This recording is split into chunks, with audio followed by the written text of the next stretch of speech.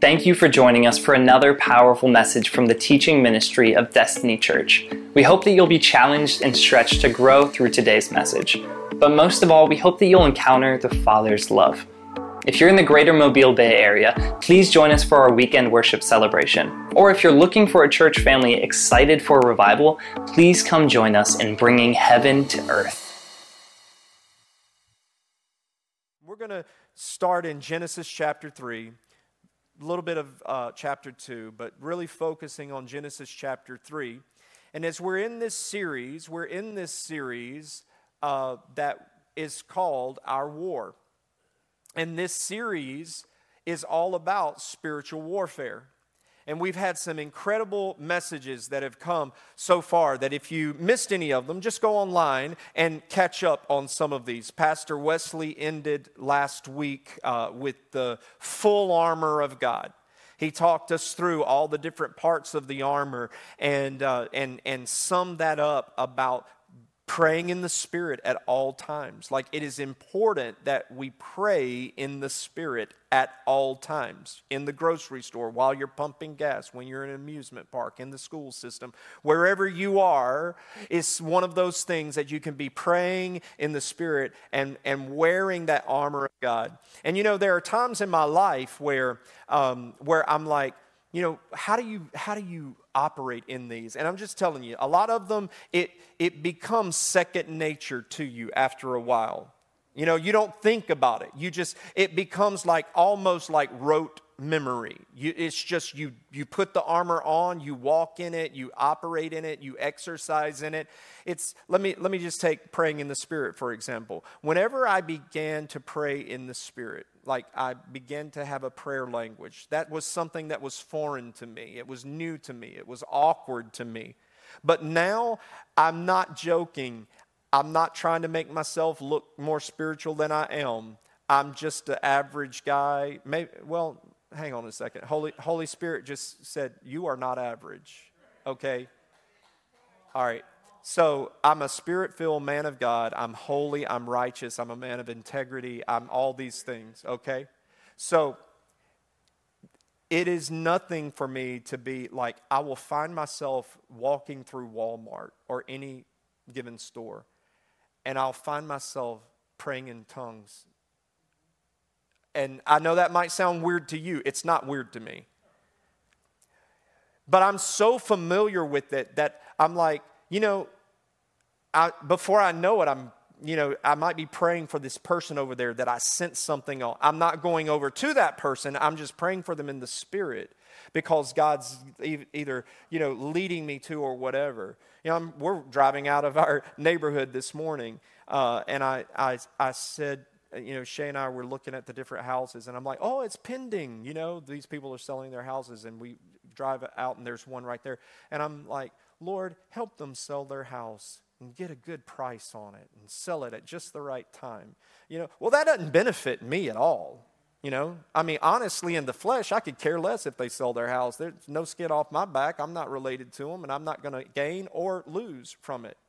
But it's when you walk in the Spirit, like Spirit just comes out of you, and you'll find yourself praying for people. I'm going to say something to you now, and it's going to sound weird, and I'm not sure you can find this anywhere in Scripture. But I will find myself praying for the people on my TV shows. Y'all think I'm joking or being funny? But I'll be watching the old doctor, man, and it's like, all of a sudden, man, something's going wrong in the surgery, and I'm like, Lord, help them, and I'm like, and then I'm realizing, oh, wait, this is all fake, and I'm like, heal him in Jesus' name, God. I rebuke that, but I say all of that to say that as we walk in the Spirit, man, it gets easier and easier and easier. I'm going through some things right now. Some of you guys kind of know it. And I have people check on me. Pastor Rife, are you okay? Oh, Pastor Rife, I'm so sorry. And I'm like, hey, thank you for checking. I really am good. I really am good. Because, I've got the gospel shoes of peace on. Like I'm just walking in peace. Why? Because I know who I am in Christ. I know my heart, my life, my integrity. I know who I am in private. I know who I am when nobody, not even shakes around me. I know who I am when it's just me and God alone. Like, I can walk in peace, and you can say what you want, and you can do what you want, and you can yada, yada, yada. But it's like, man, I'm just at peace. And I'm like, wow, when you were preaching last week, man, I was like, that's what the gospel shoes, that's what walking in peace, it must feel like, man. It's just really, really, really beautiful. And so here's where I want to leave you today. We're going to start here, and I'll leave you here. But it's knowing the devil is the key to defeating him. Like, you got to know your enemy. Like, nobody, just like Jesus said, you got to count the cost. Nobody builds a house, just goes out and starts building a house. I mean, they ain't even counted the cost of lumber or anything. You know, they're just going out and getting some 2x4s, and I think I'll just build this thing. You know, no, man, you have a plan. You lay it down. You know what it's going to cost you. The same way, the same principle. Nobody goes into a war. I'm telling you, I don't go around picking on fights, but I've had to be in a few before. And, you know, growing up, man, I was bullied constantly. And I was just this little old scrawny guy, and I don't know why bullies pick on the scrawniest guys. You know, go pick on somebody your own size, but they would pick on me. And, man, I'm like, I ain't no match for that guy. He is huge. He is so, but there have been one or two times where I'm like, I think I can take him. I think I can take, and I can't take Chris. But I think I could take Drew.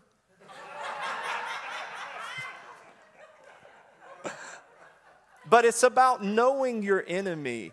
Like, nobody goes into a war and doesn't size up their enemy to know, like, what are their arsenal capabilities? What terrain are we fighting in?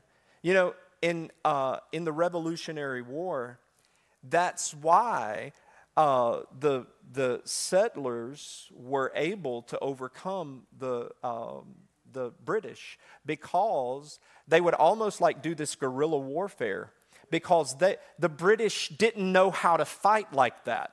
I mean, if you've ever watched some of these British shows, I mean, I love period pieces, and like, there's so many rules of war. And they literally would be having a war down on the battlefield, and the generals would be like eating a 4-course meal at a table with a candelabra, and they're looking out over the battlefield, you know, blah, blah, blah, because they played with these rules.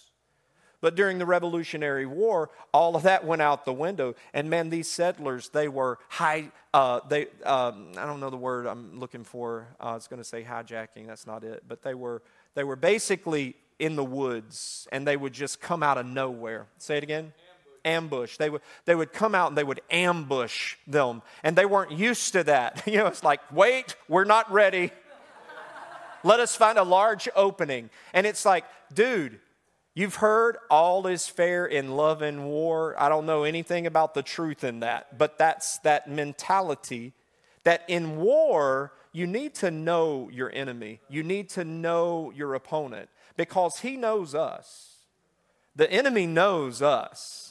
As a matter of fact, he studies us. He studies our weaknesses. He studies areas that you are susceptible to sin. He looks at those. Have you ever noticed that you never get tempted in areas that don't intrigue you? Think about it now. Like, you never get, like, for somebody to come try to tempt me with drugs, man, you can just get on out of here. I will never be tempted to do that. I will never be tempted to do that. I'm never tempted that way by the enemy, because the enemy knows that is not a weakness of mine, but he knows my weaknesses. Pastor Rife, where's your weaknesses? I'm not going to tell you. He knows my weaknesses, and he knows where to tempt me.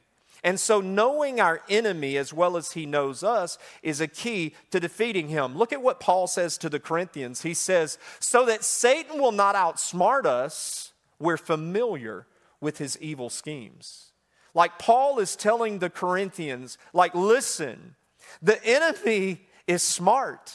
The enemy is intelligent. And so that he won't outsmart us, we're going to let you know that we've studied the enemy.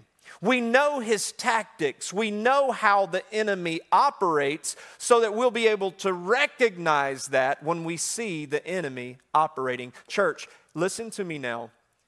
Can I tell you that we need to up our awareness? I believe the very first message that I preached in this series was that we've got like warfare without wisdom and discernment leads to destruction, defeat, division. Like if you're going to get into a war with the enemy, but you don't have wisdom, you don't have discernment, I'm telling you what, we've got to raise our awareness. We have to know who our enemy is. Like understanding this, that you, if we're having it, I'll just use Harold for an example. Like if Harold and I are having an issue, it's not Harold. Harold is my brother in Christ.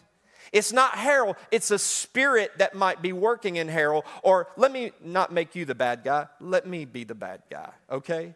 And I begin to attack my brother. It's really not me. It's a spirit behind that's manipulating me.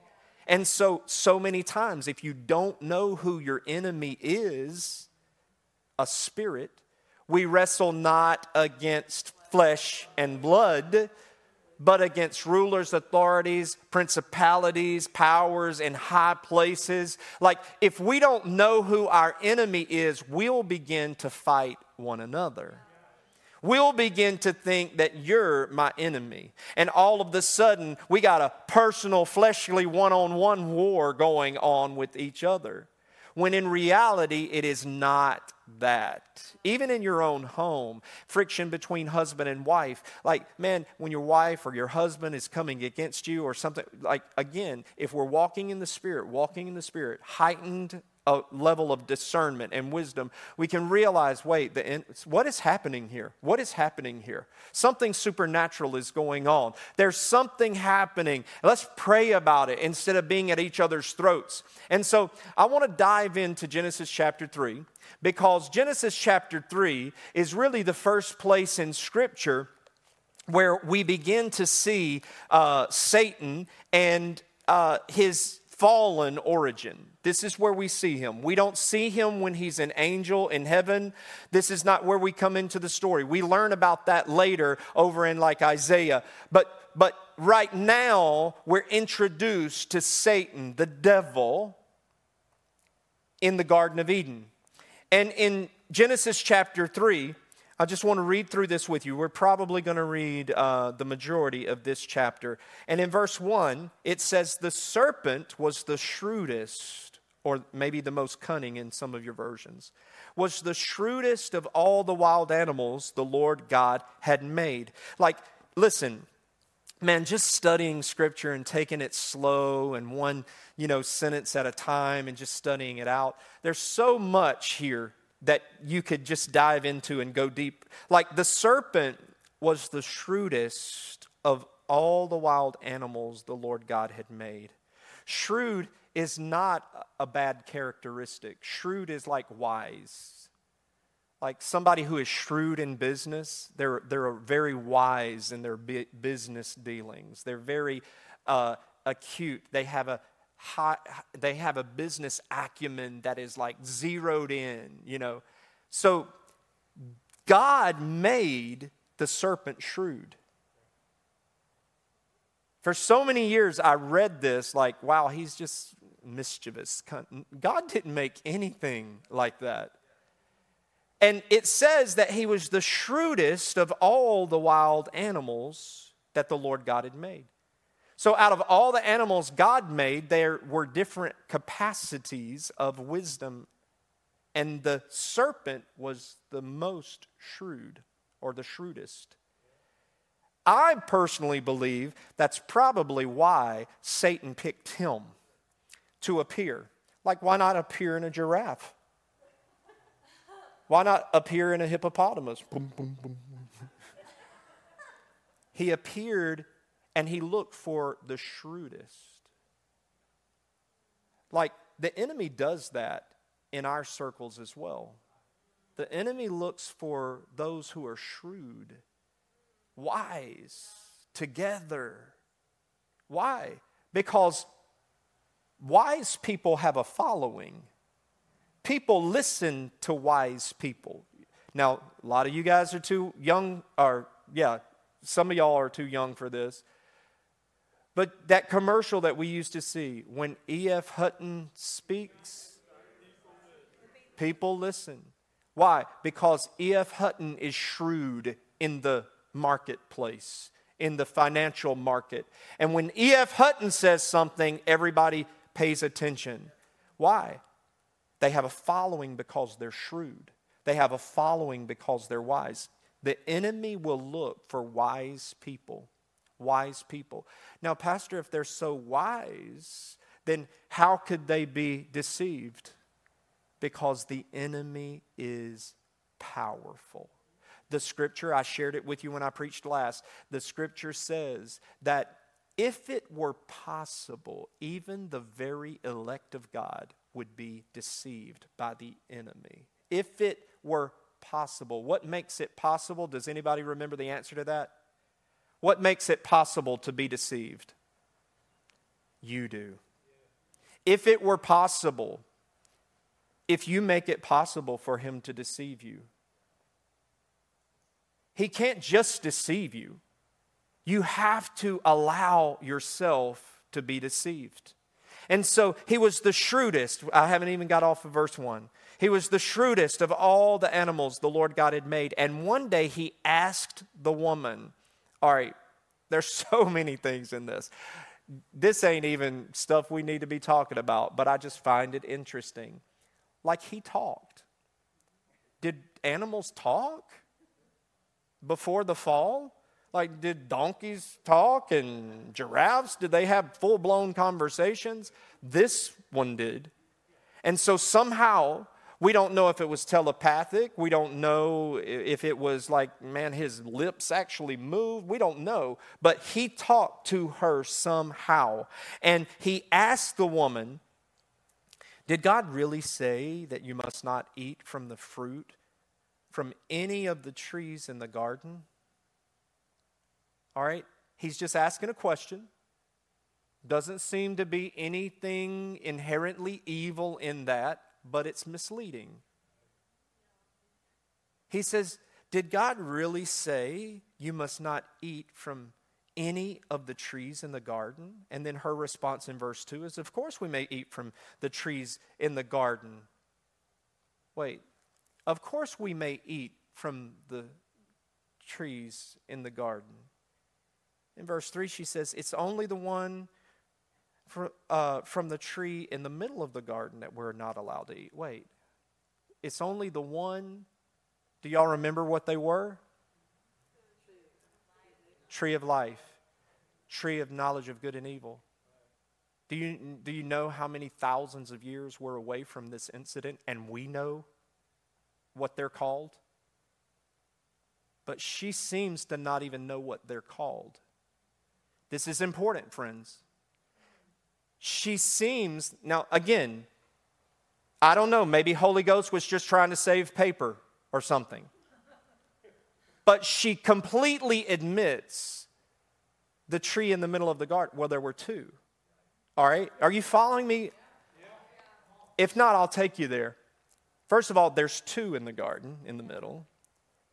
And she doesn't even seem to know what the name of the one that she can recall. There's a problem right there. I'll dive into it a little later, but there's a problem right there in her knowledge base. So, the enemy, who is he approaching? He's approaching the woman. He's approaching the one who seems to not have a fairly solid knowledge base of her geography and how things work within the garden.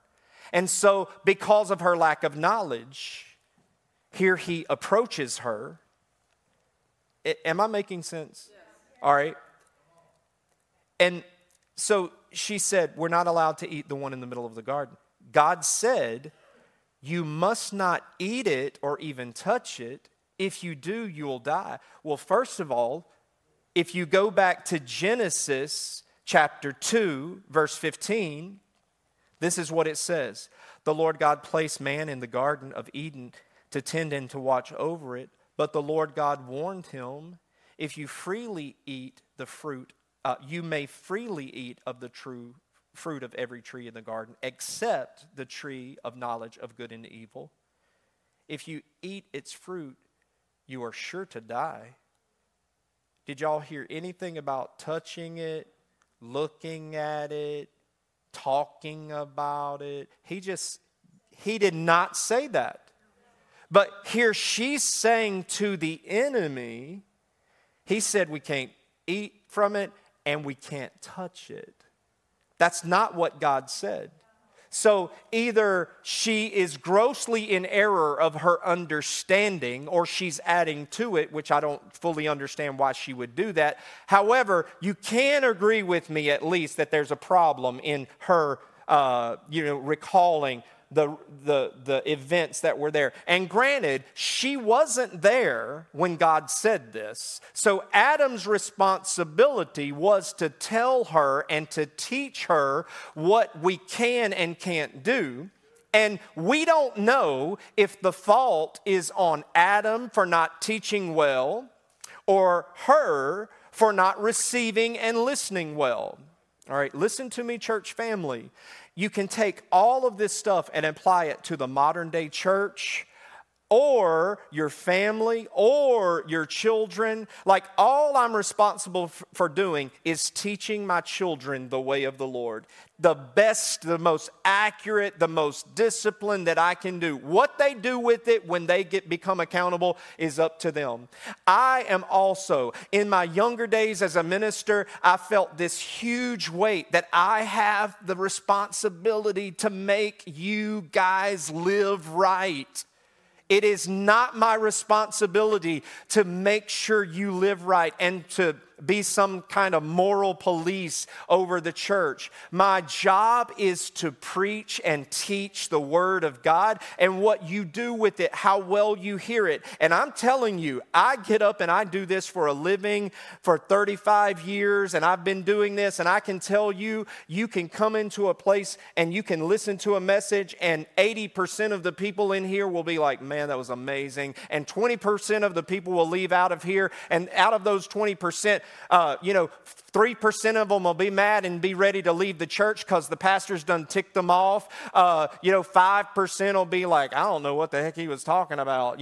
Another 8% will be blah, blah, blah. But you get the point. And it's like, so all I'm responsible for doing is trying to preach and teach the Word of God to the best of my ability at the level of the people that I oversee. You know what I'm saying?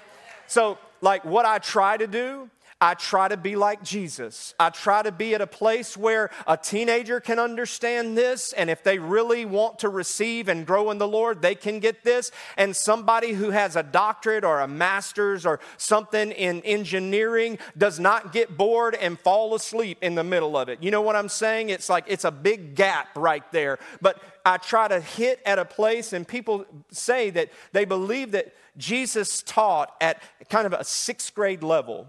So that at that level, you've got the upper that can understand down, and you've got the lower that can understand up. And so, I preach the Word of God in a way that hopefully when you leave here, you'll be able to take this and actually apply it to your life. It's not my... Listen, I wish I could preach that way. I wish I could preach like some of these guys on TV. I wish I could preach some of those red hot fire zingers and you would come left and right. But that's not the calling on my life. The calling upon my life is pastor teacher. And so I'm just teaching the Word. And there are times when it's like, man, I wish I could get in there and preach like these guys because it gets you so excited. I don't know about you, but man, when the preacher's got me up on my feet, I'm like excited. I'm like, wow, come on, man, bring it. But here's the thing, like, Emotional will wane so fast. It will wane so fast. Man, you need something that it goes deeper than a sugar high. You know what I'm saying? And it's like you need something that it's going to be able to bring out. And so, hey, I know how to do this. I know how to fight with this. I know how to take this and apply it later in life. And so looking back at this, she says, if you do, you'll surely die. And look at what the devil said in verse 4. He said, you won't die. Blatantly contradicting the word of God. He said, you will not die. The serpent replied to the woman, God knows that your eyes will be opened as soon as you eat it, and you'll be like God, knowing both good and evil. Here's the problem with deception, guys. That the enemy does not just tell us lies. He mixes lie and truth and lie. He mixes it. So that, like, if it's just all bald-faced lies over and over, that's just too easy to reject. But when it's a little bit of truth and a little bit of lie and a little bit of truth and a little bit of lie, that's what makes it easy. But that's why we have to walk in a spirit of discernment, that we know what is truth and what is not. I'm telling you, you can tell in your spirit. You might not even be able to tell specifically, but you know something's off. You know something's off. That's where we have to walk, in that level of the spirit. And so, look at this. Verse 6. The woman was convinced. She bought it. She bought it. Hey, friends, listen. There's so much in here that we're not getting until you read the full context of the story. Listen, oh God, this is so good. And I have to be careful because of things going on in my personal world, that I don't, get too deep into that. But listen to me. She was convinced when she knew the opposite was true. Here's what we're not seeing until you read it in context. Every day, she and Adam were walking up close, face to face with God the Father, creator of heaven and earth himself. The fullness of the Trinity. Walking face to face. Do you see how powerful the enemy is? I mean, this isn't somebody that just got on the potato truck yesterday. Like, this is somebody who, the one who breathed life into him, and the one who took her out of man as a rib and fashioned her and walked with her. They had a God audience every day in the cool of the day. And he was talking and teaching and maturing them. But the enemy talks to her how quickly we can turn. I've seen it, man, with my own two eyes, like how quickly people can turn. I saw this thing of Catherine Kuhlman. Anybody know who Catherine Kuhlman is? I'm going to do my Catherine Kuhlman impersonation. I'm just flipping through and I see this video of her, and she's like, young people, if I could tell you one thing. Isn't that good? That is so like Catherine. She's like, one thing is that people are fickle. But God. Sounds just like her, doesn't it? She was saying people are fickle. One day they will love you, and the next day they will hate you. People are fickle. The enemy will find places where the enemy can get in. And just like that, Eve was one of those people. The mother of humanity was one of those people that at one moment she's walking with God up close and personal. She does not hear things secondhand from somebody about the Creator. And all of the sudden, the enemy appears, tells her some half-truths and some, lies. And she turns just like that. And then, verse 7, she saw that the tree was beautiful and its fruit looked delicious. She wanted the wisdom that it would give her. Oh my God, gotta stop. She wanted the wisdom that it would give her. Now, dude, most of the stuff that I post on Facebook ain't even my stuff. It's somebody else because I ain't that smart to think those things. Somebody asked me one time, why do I post so many, little sayings and things? I'm like, because I wasn't smart enough to say that. Somebody else beat me to it, and it's so good, I just want to repost it because it's so good. But what happens is that, wisdom doesn't come from Facebook. It doesn't come from Lisa Tykehurst. It doesn't come from, whoever out there that we can quote and put their next. Wisdom, the scripture says, wisdom is a gift of the Spirit. And if any man lacks wisdom, let him ask somebody on Facebook, Dr. Phil, Oprah Winfrey. Nope. Who do you ask? The Lord. You ask God. If any man lacks wisdom, let him ask the Lord, and God will give us wisdom. I'm telling you what, there are so many times when the enemy will put stuff in front of us, and before, I'm like, the first thing, you can ask my wife, but the first thing is like, gotta pray about it.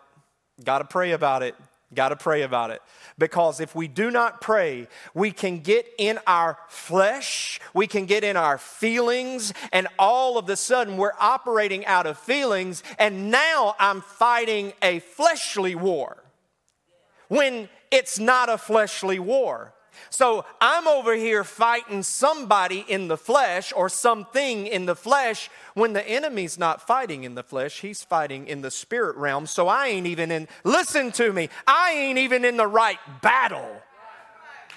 I don't know if you've ever watched those movies where they're waiting on their reinforcements to come in, and they find out, some of these old World War I and II movies where they didn't have lots of great communication, and they find out that their troops that are coming in with supplies and everything are in a whole different geographical area, and they suffer a defeat. Listen, that's how it is sometimes in the spirit realm. We'll get to fighting in the natural while the enemy's over here fighting in the supernatural, and we are getting defeated and clobbered, and we're wondering, why is this happening and why is this going on? Because we do not wrestle against flesh and blood. We are wrestling in the spirit realm, and we're not operating in a level of wisdom. We don't go to Facebook for our wisdom.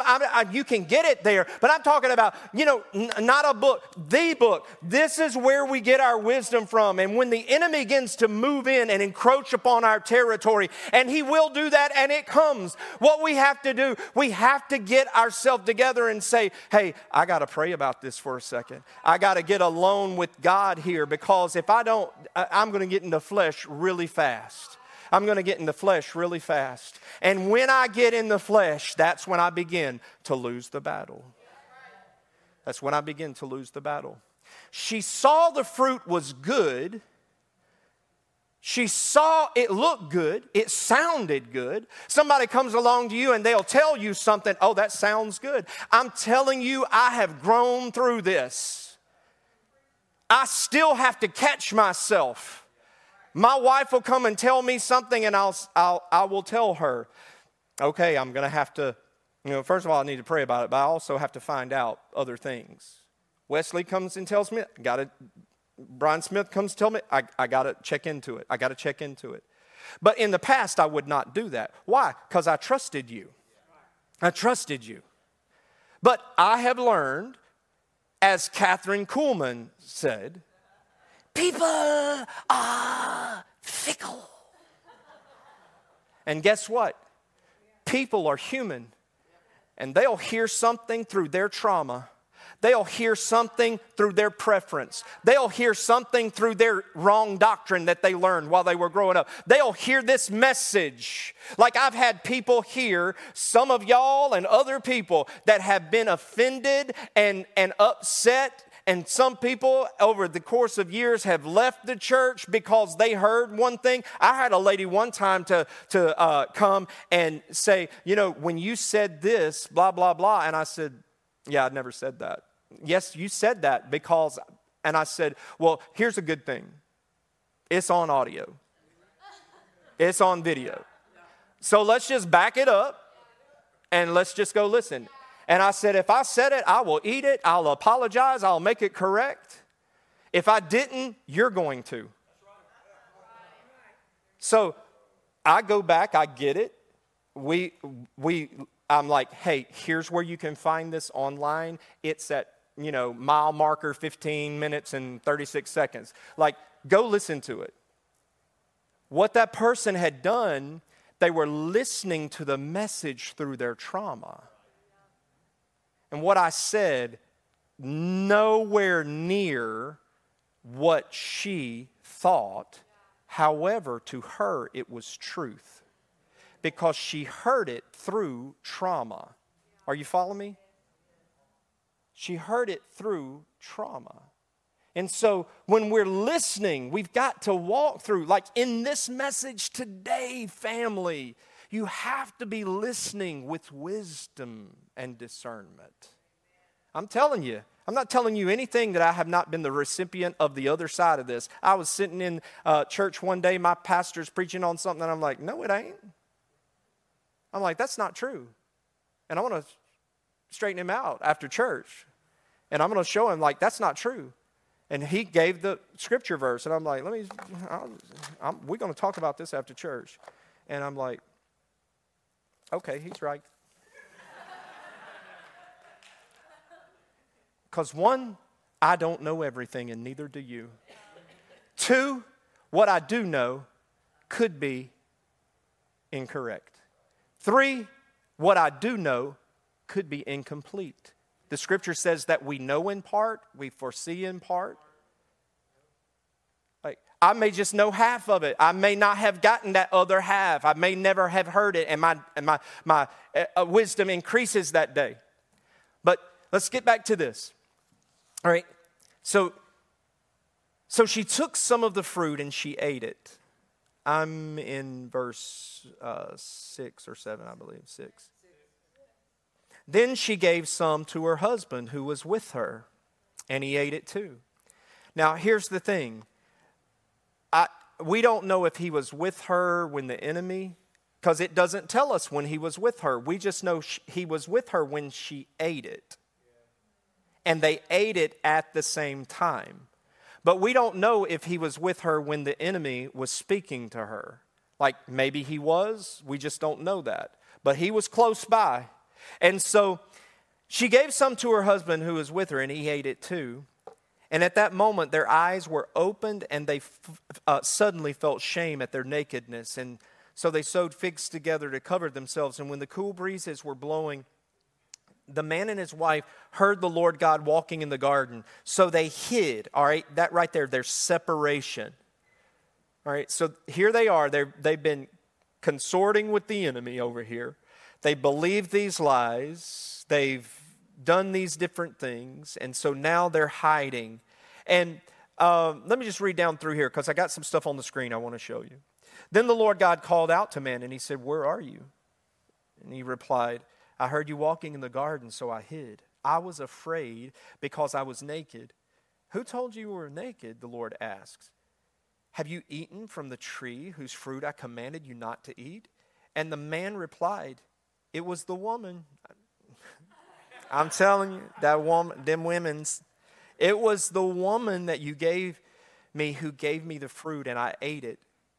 And then the Lord God asked the woman, "What have you done?" "The serpent deceived me," she replied. "That's why I ate it."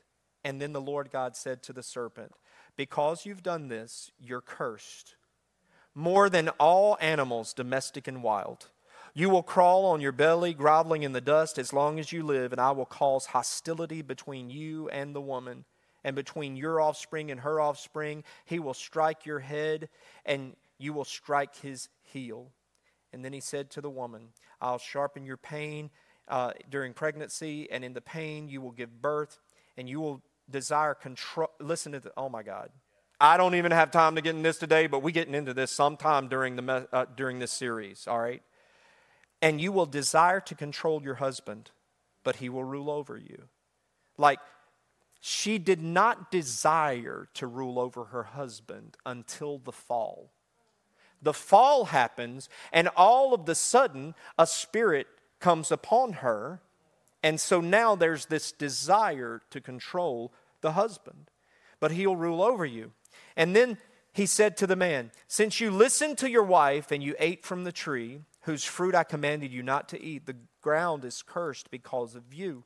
All your life you're going to struggle to scratch a living from it. It'll grow thorns and thistles and for you, though you will eat of its grain. By the sweat of your brow you'll have food to eat until you return to the ground from which you were made. For you were made from dust, and you will return to dust. And so I'm just going to kind of leave it right there. All right. So this is the first time we're seeing Satan. We know it's Satan because in the book of Revelation, it refers to Satan as the serpent. So we know this is Satan, even though it doesn't outright say that this is the fallen angel Lucifer inhabiting the body of a serpent. We know it is because of Revelation. And so this is where we first see the enemy. This is where we first get a glimpse of him. And he begins to show his true colors. And it's not like anything you would see in any, hear me, it is not like anything that you would see on any demonic movie on the movie screen. As a matter of fact, he's the most shrewd of all the animals. The scripture also talks about this is not a snake like we see it today. And many theologians believe that this was a beautiful creature. Many think that it could have possibly had wings. I don't really know where they get that from. But they assume that it could have legs because all of a sudden it went from not crawling on the ground to slithering and crawling on the ground. So there was a deformity that took place because of the fall. But before this, the angel had appeared in an entirely different form. And so this is where we see him. And the enemy does not appear to us in any way of what you might see on television. That is not reality. So say this with me. Knowing the devil is the key to defeating him. And so I want to share with you some things. This is what to know about your enemy, Satan. Number one, he's subtle. The enemy is subtle. The scripture says he was the most shrewd. Some versions say he was the subtlest of all the animals. Some say he was the most cunning of all the animals, depending on what version. So the enemy is subtle. You're hardly ever going to have an encounter with the enemy where the enemy comes up and says, listen, I'm the devil. I'm here to kill, steal, and destroy, take everything from you. I'm here to really screw your life up. I'm really here to divide and conquer. And you're not going to see that. I'm telling you, if the devil were to appear to me like that 1970s Exorcist film that I watched one time when my parents didn't know I was watching the TV and it scared me halfway to death, and all of a sudden, that thing comes out of the dark and appears to me, I'm like, you ain't got to worry about me pairing up with you because, no, that's why he doesn't do it. You'll never see the enemy in his truest form the first time you lay eyes on it. He always comes in a very subtle, very cunning way. It'll appear wise. As a matter of fact, as we listen to scripture, the scripture tells us that in this day and time, we are living in a day and time where the scripture tells us that the people will believe a lie as truth and truth as a lie. Are we not living in that day? Are we not living in that day? We literally are right there. And so the enemy subtly comes in. And all of the sudden, things that we never in 1,000 years would have ever imagined that we are seeing on TV or being taught in our schools. And how did it get there? Subtly. How did it get there? Subtly. There was an agenda. They knew that do you think that in 1970, even though it was there, that if they had marched into my elementary school with a pride flag, we didn't even know what that was, and they begin to teach some of the things that they are teaching today, that would have gone over like a lead balloon. But today, it is everywhere. It is everywhere. It is everywhere. And so how does he do it? He does it subtly. Number two, he does it strategically. Look at this verse, Ephesians 6:1, that Pastor Wesley taught us last week. Very first verse talking about the armor says, put on the full armor of God so that you'll be able to stand against all the strategies of the devil, all the schemes of the devil. Like the enemy is very strategic. Like he does not just throw a plan together. He doesn't do anything off the cuff. He's very strategic in what he does. Like, we know that God has a plan for our life. What is that, Jeremiah 29:11? For I know the plans that I have for you, says the Lord, plans to prosper you, give you hope in a future. Just like God has a plan, the enemy has a plan, and it's a scheme. This one's to bless you, prosper you, give you hope in a future. Over here, it's to kill, steal, and destroy. But they're both strategic. The enemy has strategic plans, and here's the strategy. Number one, he shows up in the garden. What's the first thing he begins to do? He deceives her. Did God really say, well, I don't think so. This is what I think he said. This is what he said, which is not what he said. It was sort of a mixture of what he said and something she came up with somewhere else. But do you understand, church family, that is how we are as well? Like, there's stuff that people believe, and I'm like, where do you get that? Well, it's in the Bible. It's not in the Bible. It's not in the Bible. I don't want to get too far into it because it'd take me too long, and I'm out of time almost. But I've talked to my mom, and I'm like, so where is that, Mom?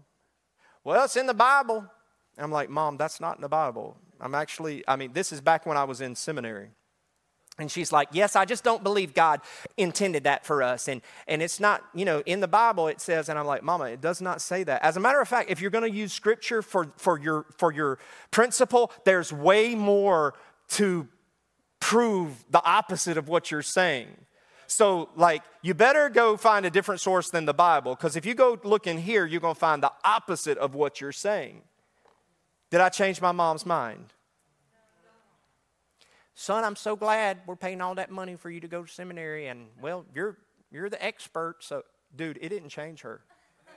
It did not change her mind whatsoever. To this day, she still has those thoughts. Where did you get that? Because somebody taught it to her and she just took it.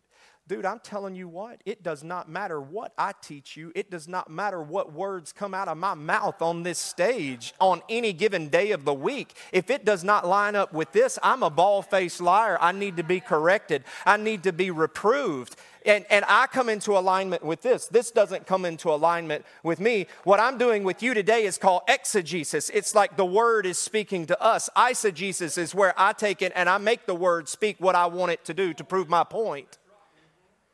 He's deceptive. He's deceptive. That's his strategy. He will take a little bit of truth and he'll weave in whatever it is to get you to believe a lie.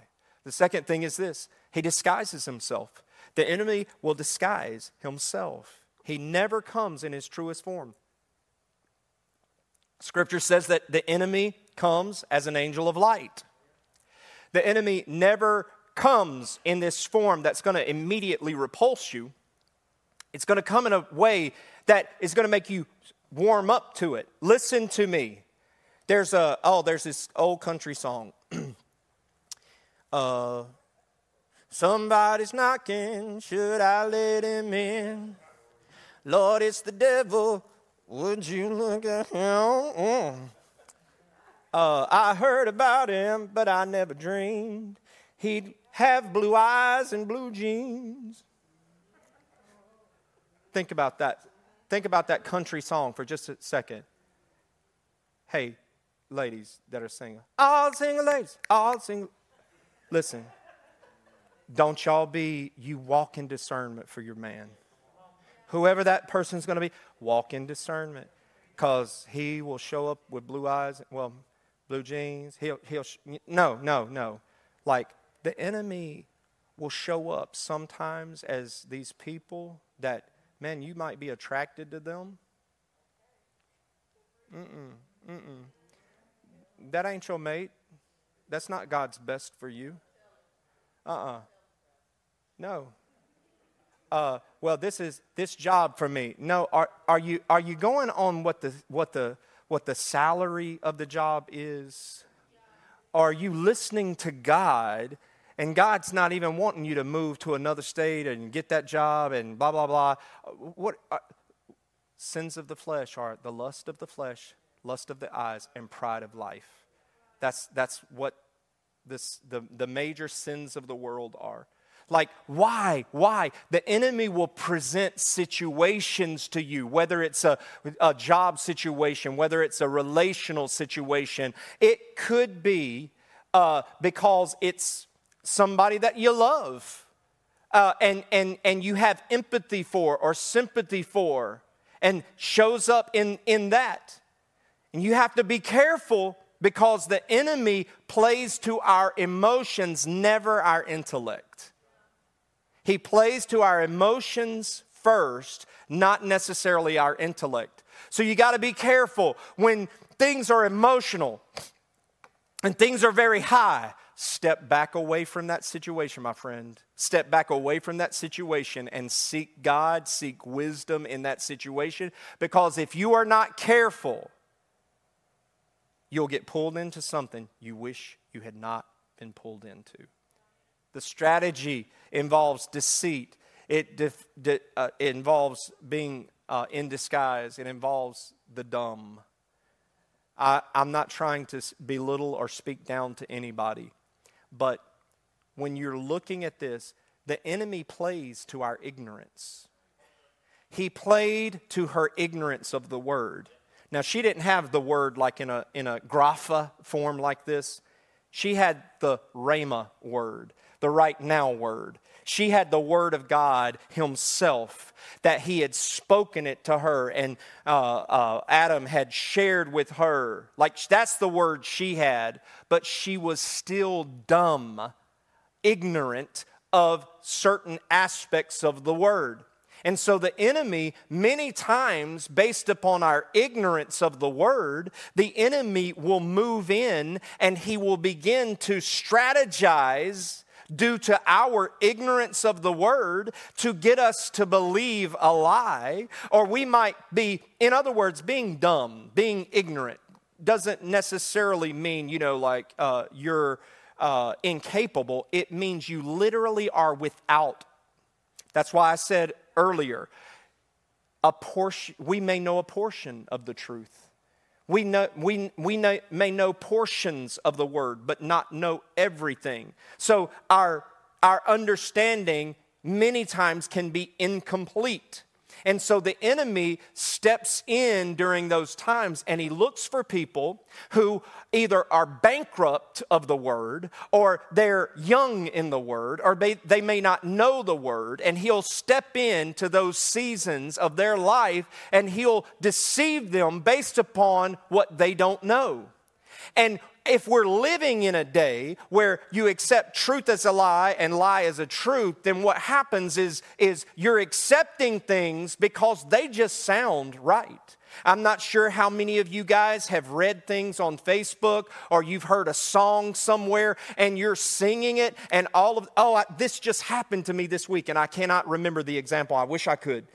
But I was singing this song, and as I'm singing this song, it's a song that we sing in church, and I'm like, that's not right. I can't remember it, doggone it. But I'm sitting there, it sounds so good. And it's like, it's such a good, catchy tune, but it's not biblically accurate. And we've sung it all these years. Why? Just because somebody else told us to sing it, and we sang it, and all of a sudden, And then you realize, wow, that's not a major deal, but you got to be careful because some of the greatest heresy put to music can lead you astray. All right, so look at this. Doubt. When he approached her in the garden, he said, is this what God said? Is this what God said?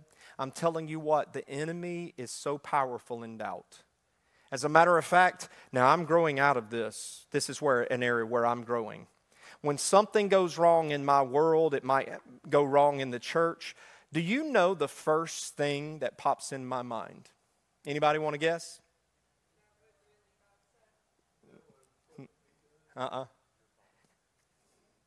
What did I do? What did I do? What did I do? What did I do? What did I do? And listen to me. You know me well enough, if you've been around here for any length of time, Psalm 139, 23 and 24 is one of my benchmark scriptures. Search my heart, O God. If there's anything in me that offends you, point it out to me, God. Correct me, Lord. But here's the deal.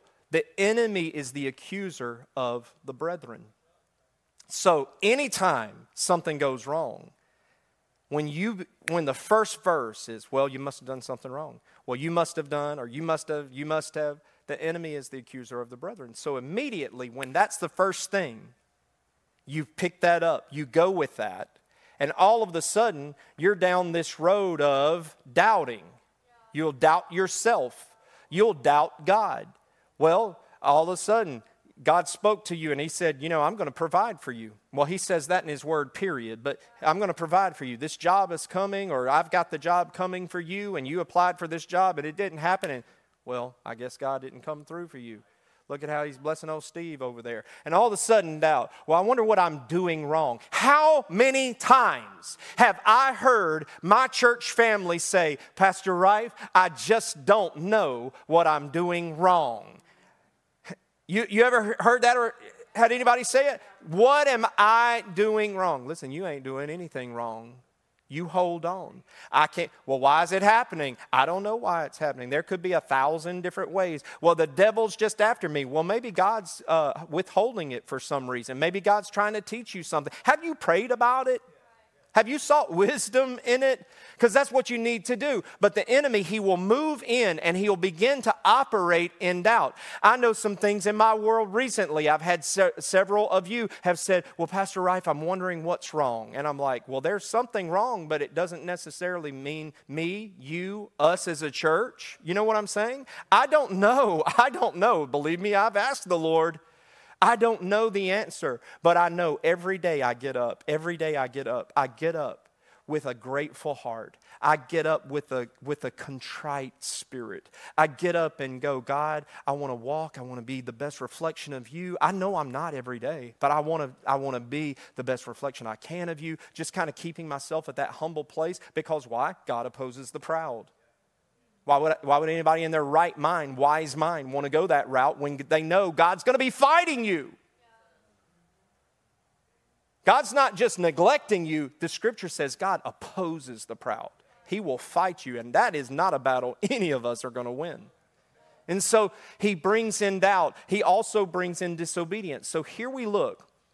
When the scripture tells us that Adam was deceived. Over at Paul's talking to Timothy, and he said Adam was disobedient. Eve was deceived. Like the enemy came in, lied to her. She bought that hook, line, and sinker. But Adam heard straight from God himself. These two trees, you can't touch that one. Say it again. Eve did not consult the source. Right. She said, Eve didn't consult the source, but she's deceived. So here you have Adam. He knew the source. He knew what God had said. He knew the truth. He had taught the truth, but he disobeyed. Listen, we're not told these things in Scripture. What would have happened? Y'all don't do this, do you? Y'all don't hypothesize about, I wonder what would have happened if this had happened. What would have happened if Adam had said, Woman, what are you doing? Have you lost your gourd? No, we're not eating that. Throw that back. Like, we're not doing that. And she's like, well, I'm going to eat it and do what I want to. And she did, but he didn't. Do you ever think about that? Because here's where we failed. The fall and everything that came did not come because of her deception. It came because of his disobedience. And I don't know. I don't know. Maybe I shouldn't spend my time thinking about things like that, but I do. And I'm like, wow, what if Adam had not done that? But she had. I promise you, I don't know what God would have done. I'll maybe speculate about that another day. But I truly believe that we would not have fallen like we fell because the responsibility was on Adam. And Adam is the one who disobeyed, not was deceived. Look at this one. Division. So what happened here is after all of this, they walked. They had a daily appointment every day. In the cool of the day, God's presence comes into the garden. They go out to meet him, and they have conversation, and they have community. And all of the sudden, they realize, oh my gosh, we're naked. Well, you were naked before. Nothing has changed. Your perception, your perversion. Are you following me? All of the sudden, nakedness became perverted. All of the sudden, your view has changed. Your world view has changed. God saw you in your nakedness before. He created you in your nakedness, and it was beautiful. God saw, nothing changed except your view. And all of a sudden, that view created division. Because now there was shame where there wasn't shame before. And they didn't want to be in God's presence. Why? Because sin has a hard time being in the presence of God. It doesn't mean that sin can't be in the presence of God, and that's a whole nother message I don't want to get into today. But listen to me. Sin separates us from God. Sin divides. And so when the enemy, his whole goal, this is a strategy. It's starting from the top down. He's getting down to this place. So what happens is he begins to get to this place of division. And if we allow division to happen, that's why unity is so important in the body of Christ. When we get to a place of division, the next step is destruction. He comes to kill, steal, and destroy. And so you look at things and go, how did we go from 0 to 80 that quick? In a heartbeat. In the words of Catherine Kuhlman, they will love you one day and they will hate you the next. One day they're shouting, Hosanna, Hosanna to the Lord. The next day, give us Barabbas, crucify him. One day to the next, complete, utter chaos and destruction. And so what happens is that the enemy came in and completely destroyed that whole relationship. Thank God he made a way. Thank God he made a way. God, he put them out of the garden. And, we look at this as God's, just punishment. And God really wasn't punishing Adam and Eve. God was protecting them because there was still a tree of life. Now, I don't know. That gets so interesting to me. And there are those that believe, and I'm not sure if I'm one of them or not, but there are those that believe, what was the purpose of the tree of life? Because we're not, the scripture doesn't go into detail about it. And there are those that believe that The tree of life was the sustenance of eternity. Like to live forever, you eat from the tree of life. Because we know that Scripture talks about how, man, they can't eat from that tree. We got to get them out of here real quick. Because if they were to have eaten from the tree of life in their fallen state, that they would be eternally damned and no hope for them. So God gets them out of the garden. He seals that off. It was actually for our benefit. And so, look at this. The enemy, that's his strategy. But look at this. The enemy is strong. The enemy, don't underestimate, as you're knowing your enemy, don't underestimate the enemy. The disciples were sent out, and Jesus himself said to the disciples when they came back, they're like, dude, we tried to do what you said, and we can't do it. Like, we cannot cast these devils out. So tell me what you did. Tell me what you did. They start recapping what they did, and he's like, oh, so you guys are up against some of those authorities in high places. Yeah. Lack of faith. All right, so that's up there in doubt. But he's like, so y'all are fighting some high-level demons. So I'm going to send you back out to do this. I'm going to send you back out. And then he sends them back out, and they go out, and they are able to cast those devils out, whereas they couldn't before. And you need to understand that the enemy is strong. That the enemy is not to be taken lightly. And so many times in people's ignorance,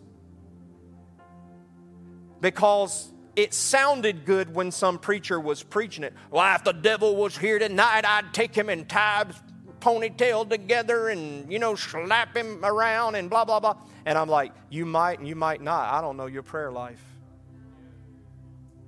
I know that there were 7 boys in the Scripture, and their dad was the chief priest. All of them were raised in the temple, and they tried that, and it beat them butt naked. I mean, ripped their clothes off, sending them, and the enemy is powerful. We do not need to underestimate the power of the enemy. He is strong. The Scripture calls him the strong man. He is the one that gets a foothold, and he will build a stronghold. You follow me? He will all he needs is a little sliver to get his foot in that door and then get in, and he builds a stronghold. It's not a weak hold, and the Scripture does not call him the weak man. The Scripture calls him, who's calling him that? God is calling him that. God knows he's strong because God made him strong. The enemy is very powerful. He is very potent. He is very strong. He is very powerful, but he's not all powerful. And young boys, listen to me. I used to believe that the enemy and God are like two enemies, and they're fighting, and it's like, which one's going to win? Which one's going to win? Because I thought they were equal. That's just inerrant teaching or assumption on my part. No, my friend. He is already overcome. He is the overcomer. He is the creator, not the conquered, but he is the conqueror. And which leads me to my last one. He's subjugated. He's subtle, he's strategic, he's strong, but he's subjugated. And this is the one that should get us the most excited of all. He says, God in the garden says, he looks at the devil and he says, listen, you will forever be under the feet of man. His heel, you might try to strike it, but he's going to crush your head. He's going to crush your head. He will always be under our feet. And listen to me, whatever fight you are in, church, whatever might be going on in your world, it might be physical, financial, or it might just be a mental or a spiritual, maybe emotional place that you are at. Hear me, hear me, hear me. The devil is under your feet, so start acting like it. He is subjugated. He's under. He is not over. And whatever you're going through, and this is what I tell myself every day when when I wake up, He is under my feet. He is under my feet. He is under my feet. He is under my feet. I am the head. I am not the tail. I do not subvert myself to the enemy and his plans for my life. He is subjected to what God's destiny is on my life. Amen? And so he's subjugated. So this is something that, man, every person in this house, we should take joy in understanding that, listen, I don't know what you're going through. I don't know how hot your hell is. I don't know how strong your storm is. I don't know what you're going through, and y'all really don't fully know what all I go through. But I can tell you this, for every single person that will receive it, He is under our feet. He is under our feet. He is under our feet. And I'm telling you what, just like I have told you before, there are times when I'll hear the Lord's blessing, or somebody will say a blessing over me, or, a compliment or whatever, something positive. And there are times I'll literally go, man, I just received that. And I don't even know if they know what I'm doing. But you know what? I'm pulling it close to my bosom. I'm pulling it close to my chest, like it's dear to me. And I'll just physically go, man, I received that. Likewise, when the enemy comes to discourage you, to lie to you, to cause you to doubt, to try to deceive you, to try to take something from you, to make a declaration of your life when it's like, I ain't receiving that. This is what, just like pulling something, I encourage you to do this. I ain't receiving it. I ain't receiving it. I ain't receiving it. It's just it may sound so silly to you, but it's a prophetic act. And it's like, no, nope. And then, before you know it, it'll get easier for you. I'll find myself sometimes going,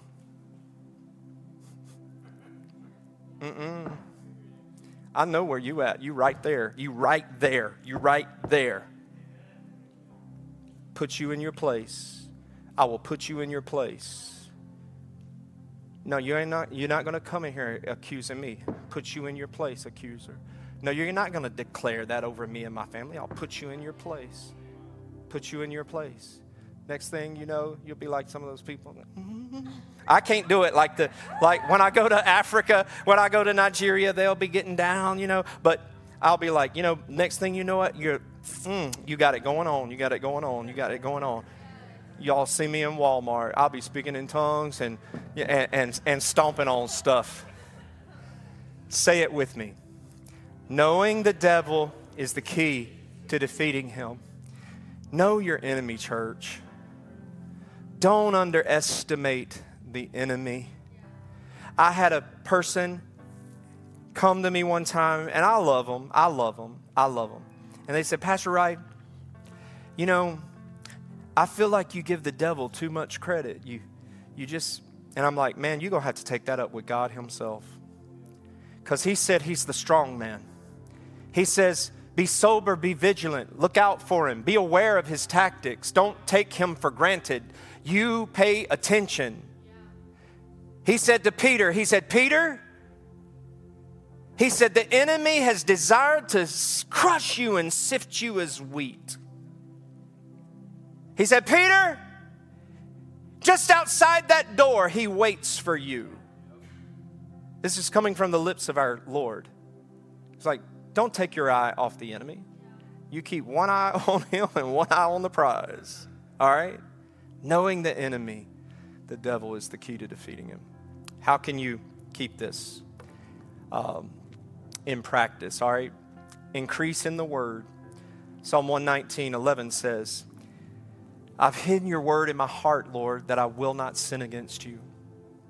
Guys, I'm just telling you, over the last several weeks, I've just had to go to the word.